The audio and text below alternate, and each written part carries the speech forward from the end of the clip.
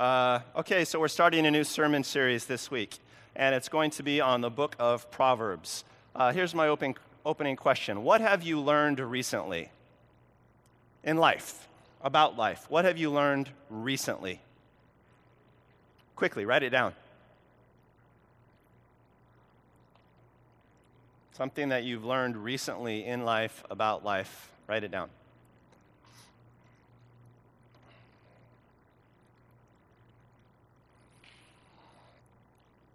So what we're going to do in this Proverbs sermon series is that we're going to go through the entire book of Proverbs, and the sermon series will be 6, 7, 8 weeks. And the idea is that you read along with the sermon series. So everyone should read the entire book of Proverbs before we're done. We'll be publishing a reading guide with 4 or 5 chapters every week that you can use to go through it. An alternate reading plan is just to read 1 chapter a day over the next month, because there are 31 chapters in the book of Proverbs. So you could choose either one. And then we will take the week's sermon from the reading of that week, right? So these Proverbs should be in your head, and every week we will touch on a few of them from the week's selection. So it's an idea that we are going to go through this together. Everybody following it? So keep your eyes peeled for resources about that. Proverbs, the book of Proverbs, a Bible study on the book of Proverbs, I would say, is not really about going deeper with God. It's not about going deep. It's about growing up. It is about wisdom. It's about learning stuff, which leads to going deep with God, but hopefully you take my point. You might say, now what is a proverb exactly? This is a book of Proverbs. It's a collection of these things called proverbs. Well, a proverb is a saying. It's a condensation of an important learned principle or an idea. It's a saying that really encapsulates nicely an insight into life. And when you take a chunk of wisdom and you encapsulate it nicely in a brief saying, it does some nice things for you. It helps you remember that nugget of wisdom, actually. It's easier to remember one brief saying than it is to remember a paragraph of advice, right? And in writing them, in trying to condense big wisdom into short, pithy sayings, it helps you to get to the essential point of the matter, right? If you want to write wisdom in one sentence, if you want to take a big idea and encapsulate it in one sentence, you really have to get to the heart of it fast. So sometimes in life, we get mired down by the details.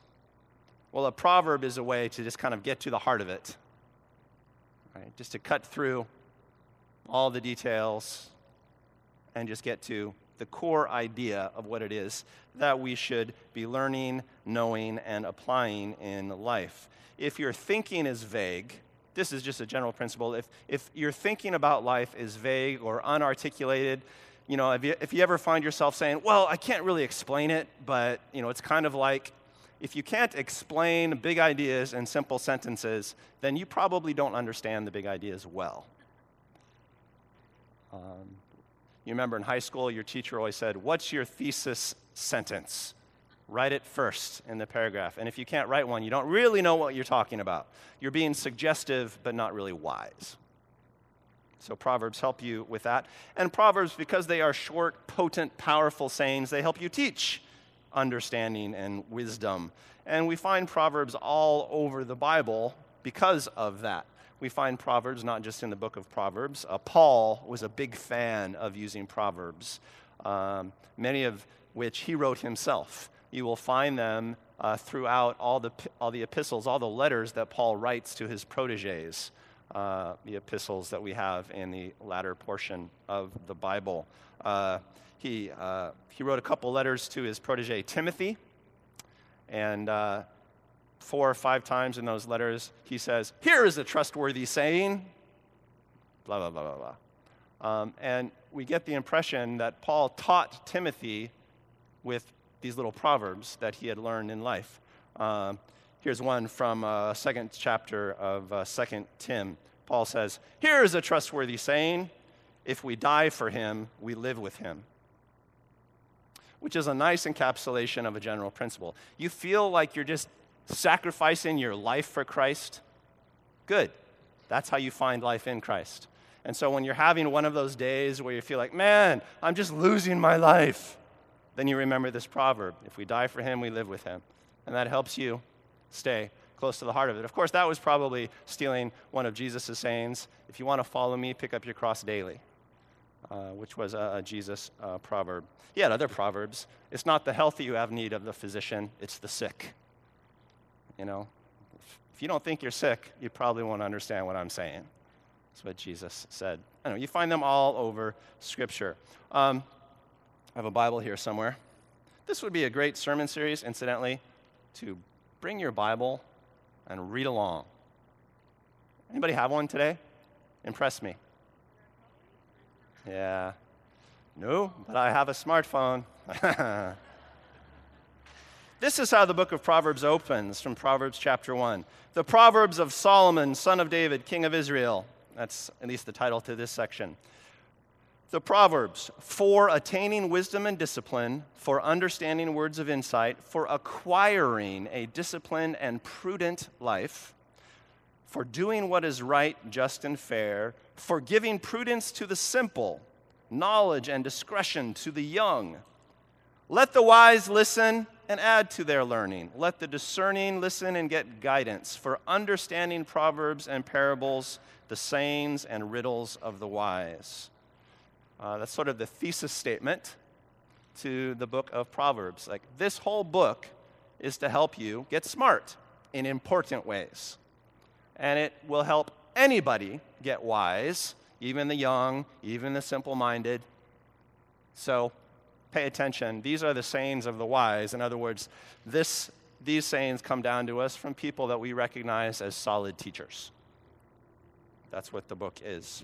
It's a collection of sayings that communicate life wisdom. It's filled with truisms about how to live. Truisms are like truth, except that they're a little more specific, practical advice for given situations. They are pragmatic in the extreme. In Proverbs, you don't find a lot of airy-fairy stuff. This is very practical stuff, guidelines for how to get through the day well. Practical guidelines are always truisms instead of big truths because situations vary wildly. So they're rules of thumb as opposed to rules, things that help you, but not like the foundations of our theology in the Lord. It's a book of wisdom in two senses, I think. One, it contains many nuggets of wisdom, but it also is about the value of wisdom. When you read the book of Proverbs, you should understand that wisdom is valuable, and you should add to your wisdom.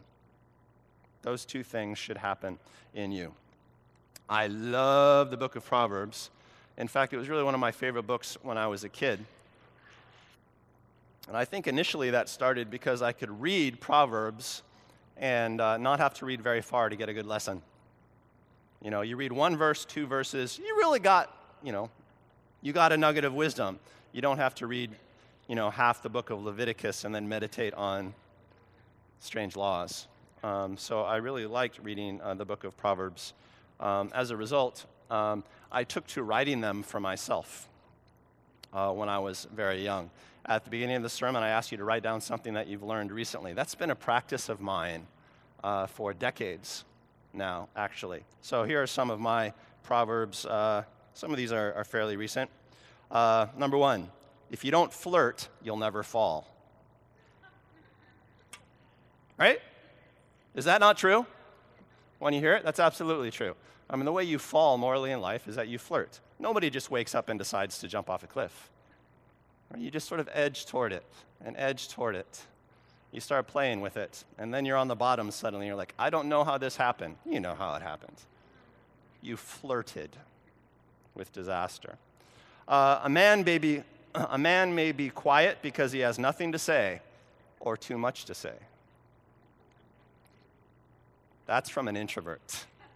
I know from whence I speak, or don't. First emptied, then filled.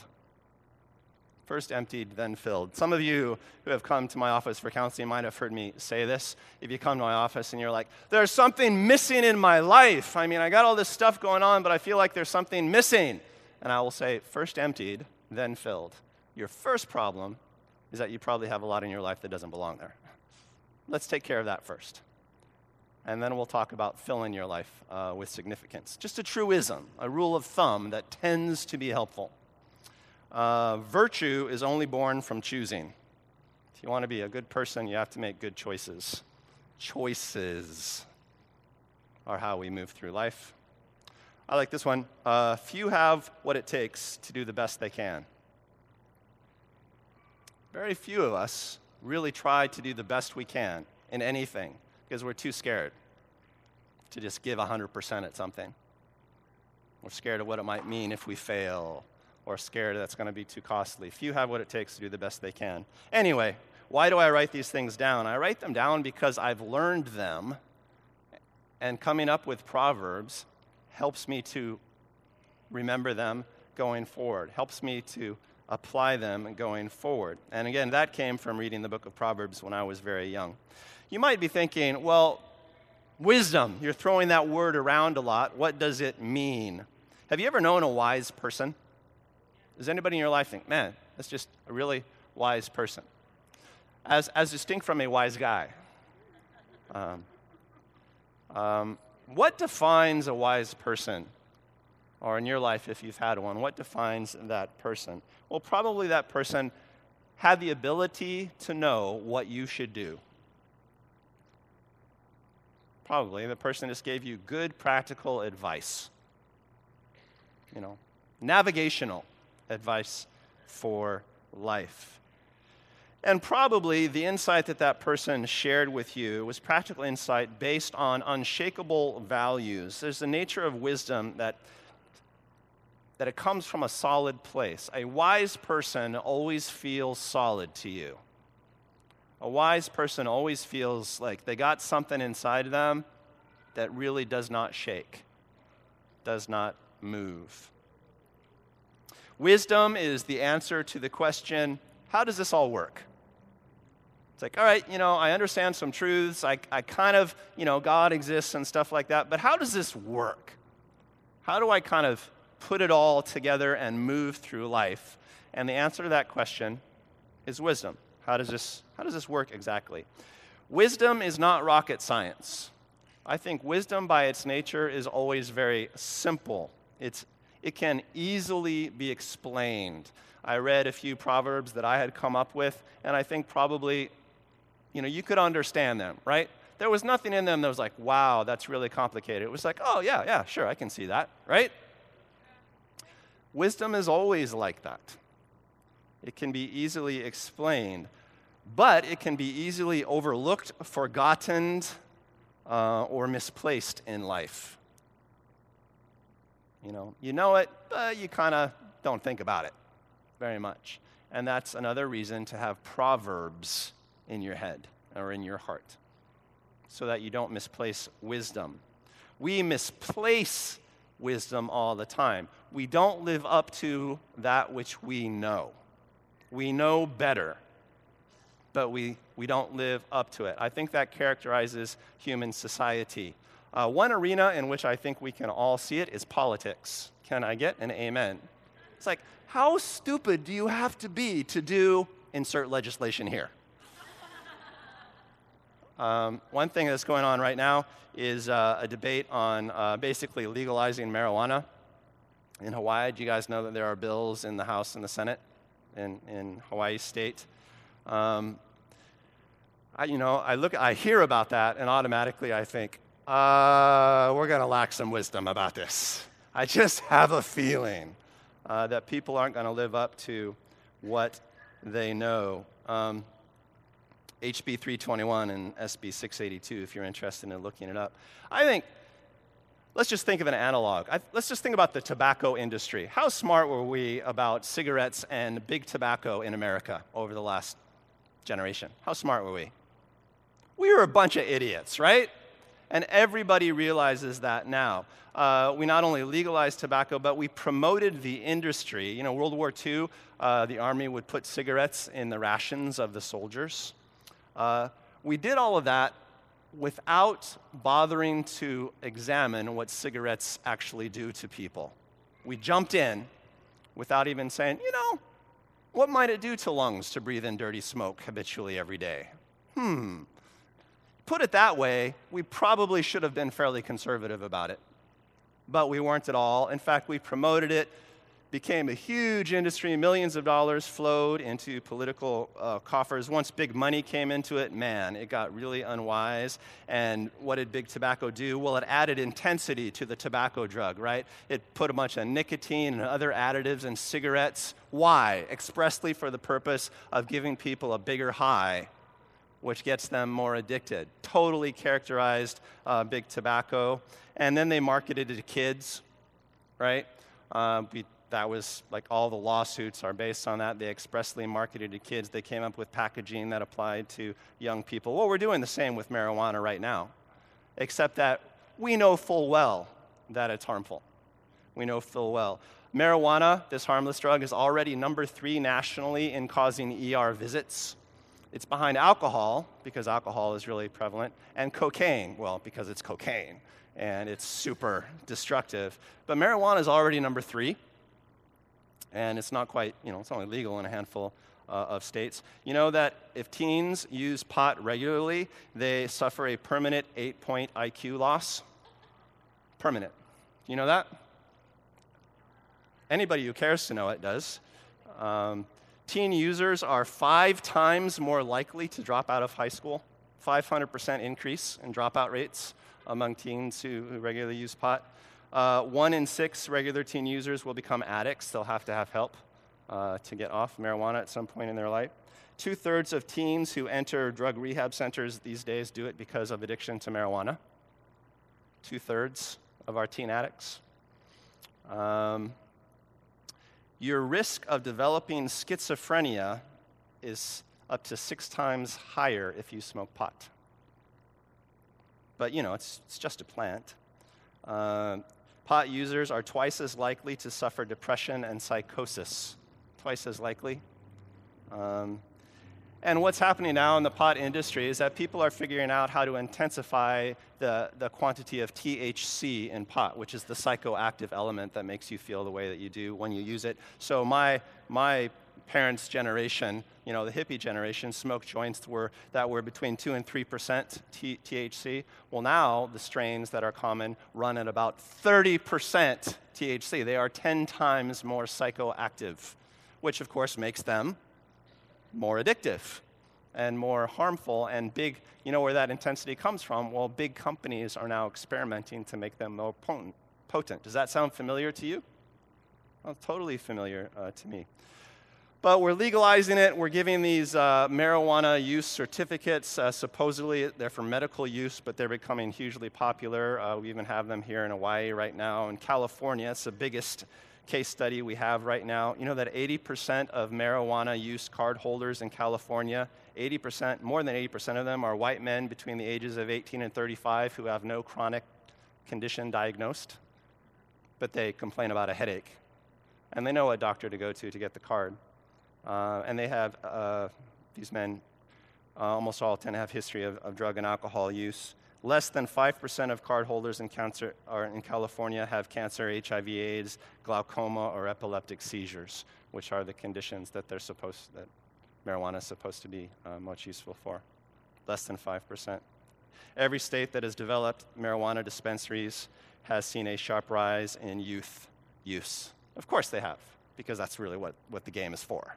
And everybody kind of knows that. There are intelligent ways to get, you know, THC to medical patients that need it and that benefit from the pain-killing qualities and anti-seizure qualities of it. Of course, you know, we need to do that, but I think it's just being done in an unwise place, and that's enough about that. But we know better.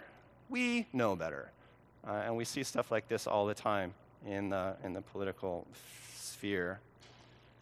So wisdom, you know, it's based on practical knowledge.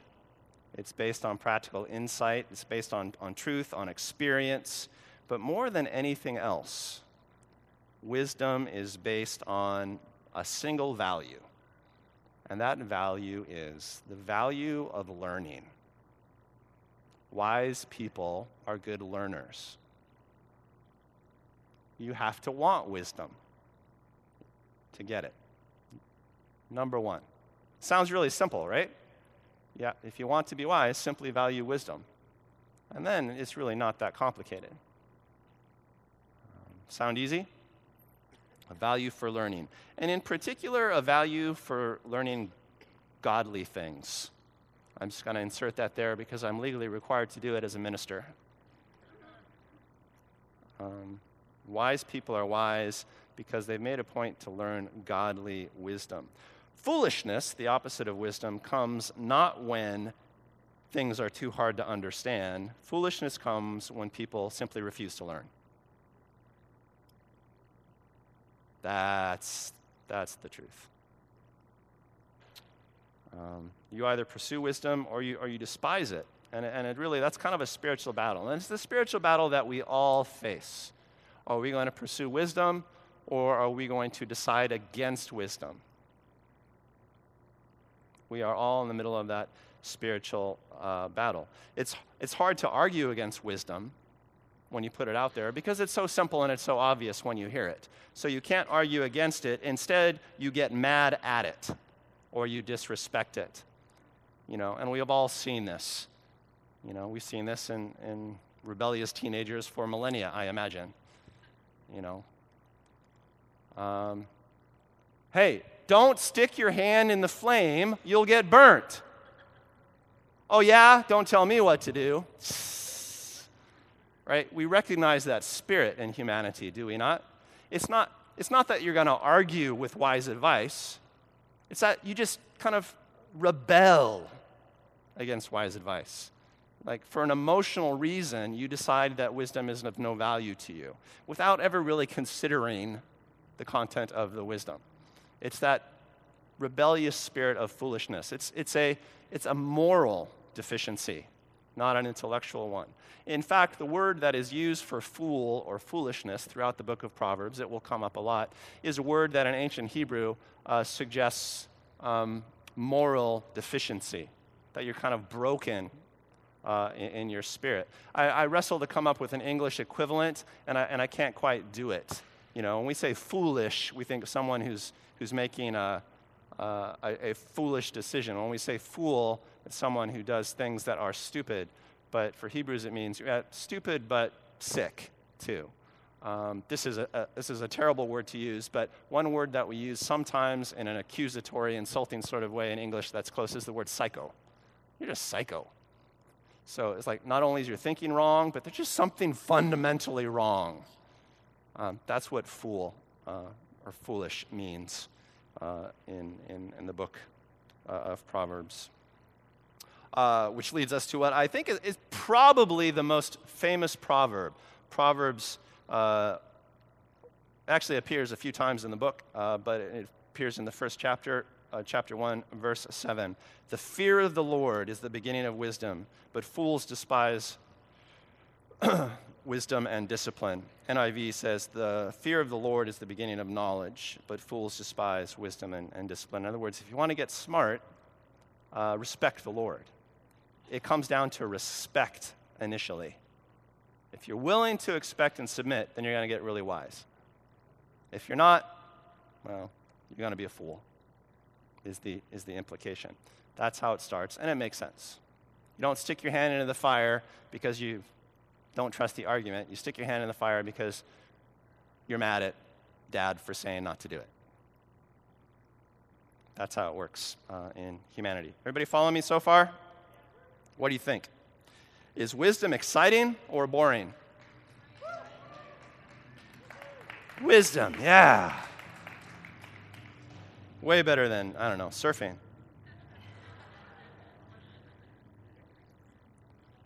Main text for today come from Proverbs chapter 4, and I just want to highlight a few things about the opening 4 or so chapters of Proverbs. We'll do it in chunks, but the reading that you'll find in your bulletin, I guess I could read it from there.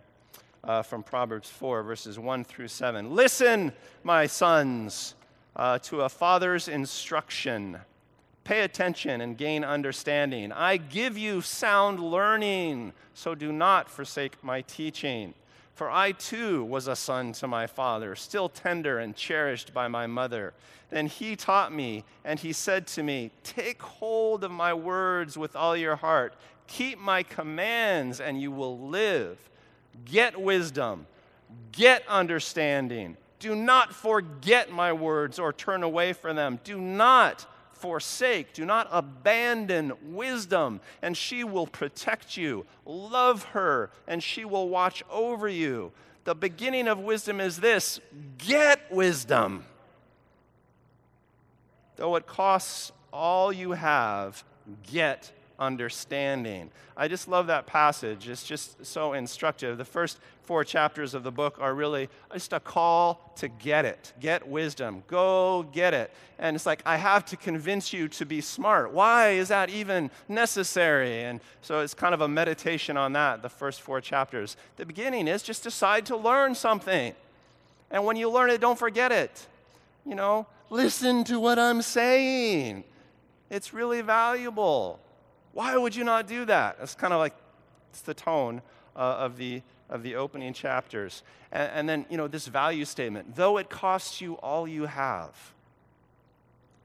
get it. Get wisdom. There is nothing more valuable. There's no instance in life in which you'll say, well, this may be foolish, but it looks really valuable, right? There is no instance in which that is a good thing to do. And the logical extension of that is get wisdom before you get anything. You gotta go for it. There are other verses in the first section that I think pretty much say the same thing. Proverbs 2, 1 through 5.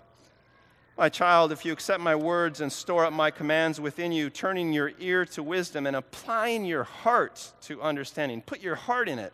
And if you call out for insight and cry aloud for understanding, and if you look for it as for silver and search for it as for hidden treasure, then you will understand the fear of the Lord and find the knowledge of God.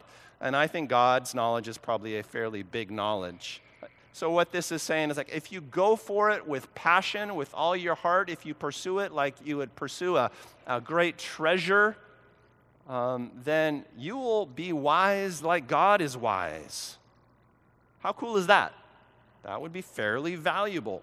I think God is probably a smart fellow. Proverbs 1, 8 and 9. Listen, my child, to your father's instruction, and do not forsake your mother's teaching. They will be a garland to grace your head and a chain to adorn your neck. People will be able to see it on you if you simply decide to pursue wisdom. If you dedicate yourself to learning wisdom, if you dedicate yourself to learning practical, godly knowledge, then all sorts of good things will happen. I won't go through all the Proverbs, but here are some of the promises about the value of gaining wisdom in the first several chapters of the book. If you pursue wisdom, you will stay safe. You won't get into stupidly dangerous situations. You will resist all peer pressure. You will avoid temptation of all sorts. You will never fear being caught in shame. You will experience health, and you will always have enough in life. I want to teach my kids wisdom. Proverbs 3:18 puts it this way: wisdom is a tree of life to those who embrace her. Those who lay hold of her will be blessed. A tree of life. If you get wisdom, then you'll get everything else. So is wisdom exciting or boring? Starting to sound exciting. So the first 4 chapters of the book of Proverbs are basically saying the key to life is being willing and passionately eager to learn godly stuff. Why? Well, because God is the architect of the universe, and so learning wisdom from him helps you learn how things work. By wisdom, the Lord laid the earth's foundations. By understanding, he set the heavens in place. By his knowledge, the deeps were divided, and the clouds let drop the dew. It's like, if you listen to the Lord's lessons, then you are listening to the architect's lessons. He knows how the machine works. He knows how life is supposed to run. So go to the source. Well, just to close out this sermon, and in the spirit of the series, I thought I would reflect on a few actual proverbs from the opening 4 chapters, ones that I have committed to memory and that have proven particularly fruitful in my life. Proverbs 3, 27. Do not withhold good from those who deserve it when it is in your power to act. I bet that sounded even better in the original Hebrew, but do not withhold good from those who deserve it when it is in your power to act. Does that make sense? I think it makes sense, but it is so changeful when you incorporate it into your life. You know, should I help or should I not help? It's not the question. The only question is, can I help? And if I can, I should. That has simplified so many life situations for me. So many. Can I do something? Do it. Totally shaped my life. But it makes sense, right? And I'm always sort of reaffirmed in the value of these little sayings when I can find them elsewhere in Scripture. The Apostle James, in his epistle, in chapter 4 of his epistles, he puts it this way: if anyone knows the good they ought to do and doesn't do it, it's a sin for them. If you know the good you ought to do and don't do it, it's just as good as committing a sin. Or I think of Jesus' house on the rock parable. You've heard my commands. If you don't put them into practice, it's like building a house on sand, going to be very destructive for you. You've heard my commands. If you do them, you'll be solid against every storm of life. You'll be rock solid. Same. Proverbs 4, chapter 23. Above all else, guard your heart, for it is the wellspring of life. You know that one? You use that all the time in prayer minutes, don't you? That's a sozo verse right there. Guard your heart. It is the wellspring of life. The Hebrew word for heart literally means guts, which I like better. You know, guard your insides, because that's really where life comes from. It's been so meaningful in my life. I think it means like living out of principle or living from your convictions is more important than living out of externals. You know, it's really what you have in here that should determine the course of your life. So do whatever you need to do to keep that solid. Have a solid internal life. If you look to people to tell you who you are, then you're not really protecting your heart. You know, what is your heart anchored in? What is your identity anchored in? Those are the sorts of questions that it brings up. Super cool proverb for meditation. Proverbs 3, verses 5 and 6. My high school girlfriend's parents gave me this proverb on a big plaque when I went to college, and I hung it in my dorm room. Trust in the Lord with all your heart and lean not on your own understanding. In all your ways acknowledge him, and he will make your paths straight. The next verse clarifies it even more. Do not be wise in your own eyes, which has the great fortune of rhyming. Always makes it easier for me to remember. Do not be wise in your own eyes. Everything you do, check, is the Lord in it. And the result will be that you have a very straight path in life, that you don't make a lot of wasted turns. You may seem crazy, but you'll always be going forward. All these sayings I have down by heart. These are proverbs that I could quote for you. Down by heart, that's a great phrase. My great-grandmother used to say, do you know it off by heart? Instilled that in me when I was young.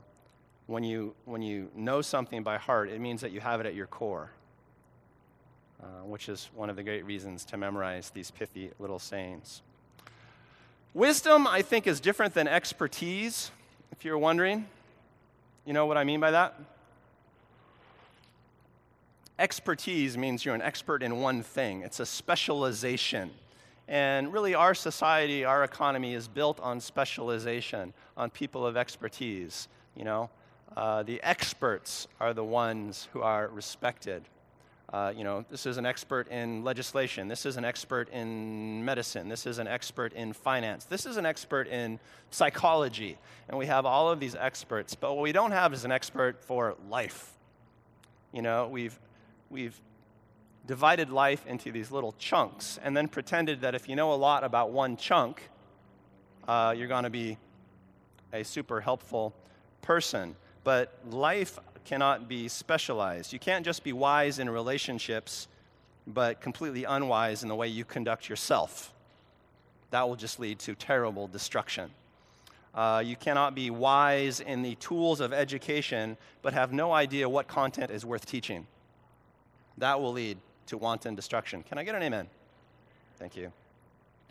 It helps a little if you're wise in medicine, but really that's not so helpful if you have no idea how to help people make healthy choices. They'll just end up right back in the doctor's office, and what will happen is that, medicine will get very specialized and very expensive, but people will get increasingly unhealthy. Yeah, I see that. You can't be a good husband, but a poor father. Because if you wreck your kids, that's going to come back to, haunt your marriage anyway. It does us little good to have brave soldiers if they are unfaithful soldiers. Great destruction will happen. You can't provide social services to people in bite-sized chunks with narrow boundaries. If you're going to help people, you really need a comprehensive way of caring for them. Beginning, I would think, with teaching them a value for wisdom. Health is comprehensive, or it means little. If you're missing just one vitamin in life, you will die. Doesn't matter how good you do on vitamin D if you have no vitamin C in your life.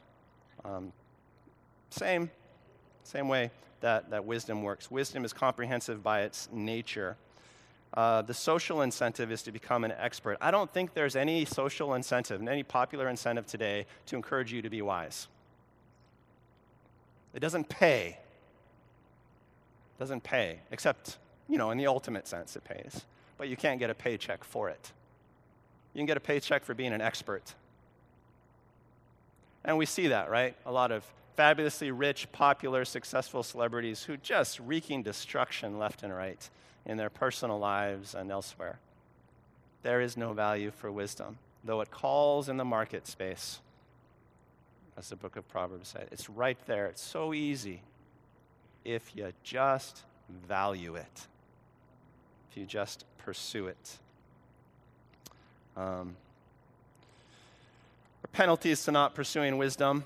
Foolishness, we'll talk a lot about those, but here's one verse that just sums it up. We'll just leave it with this. The way of the wicked is like deep darkness. They do not know what makes them stumble. You see people who are just wrecking here, destroying there. Their life is a shambles. They're like, I don't know what's wrong. Or maybe you are wrecking things here, wreaking destruction here, just hitting one brick wall after another, and you're like, I just don't know what's wrong. How does this keep happening? It's like you're walking in darkness. You have no idea what's going wrong, even if you recognize that there is something wrong. And that is indicative of a lack of wisdom, of a life that lacks the pursuit of wisdom. So write a saying this week. In fact, I'll give you 2 weeks for Jeannie's going to preach next week. But 2 weeks from now, I'll come and there will be a quiz. And you need a quiz next week? There's always one brown noser in the class, isn't there? Then I'll give you a quiz, see if you wrote a proverb, and if you did, you get to heaven. If you don't, whatever. Can we do that? Yeah, you're a little muted. Is it because it's really humid in here? Yeah. But wisdom is exciting? All right. It will be a good sermon series. I will leave you with one proverb just to get the juices flowing. And it's a proverb on learning, I think. The hardest part of any discipline is believing it will count. The hardest part of any discipline is believing that it will count. Let's pray. Father God, we'll wrap this up where we began it. Let your kingdom come. Let your Spirit rest in this place. And let the wise among us receive the presence and power of the Lord. I pray, Father, that you will change our hearts as you might have changed our bodies, that you will bring healing and refreshment and coherence and order to the way we approach life. First things first. First, get wisdom. Understand the ways of God. Respect the Lord.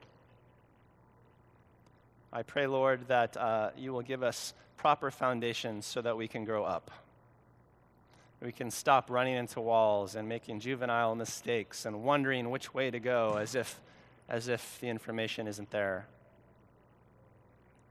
I pray, Lord, that in so doing you would keep us safe, healthy, strong, and pure. Let your kingdom come. In Christ's name we pray. Amen.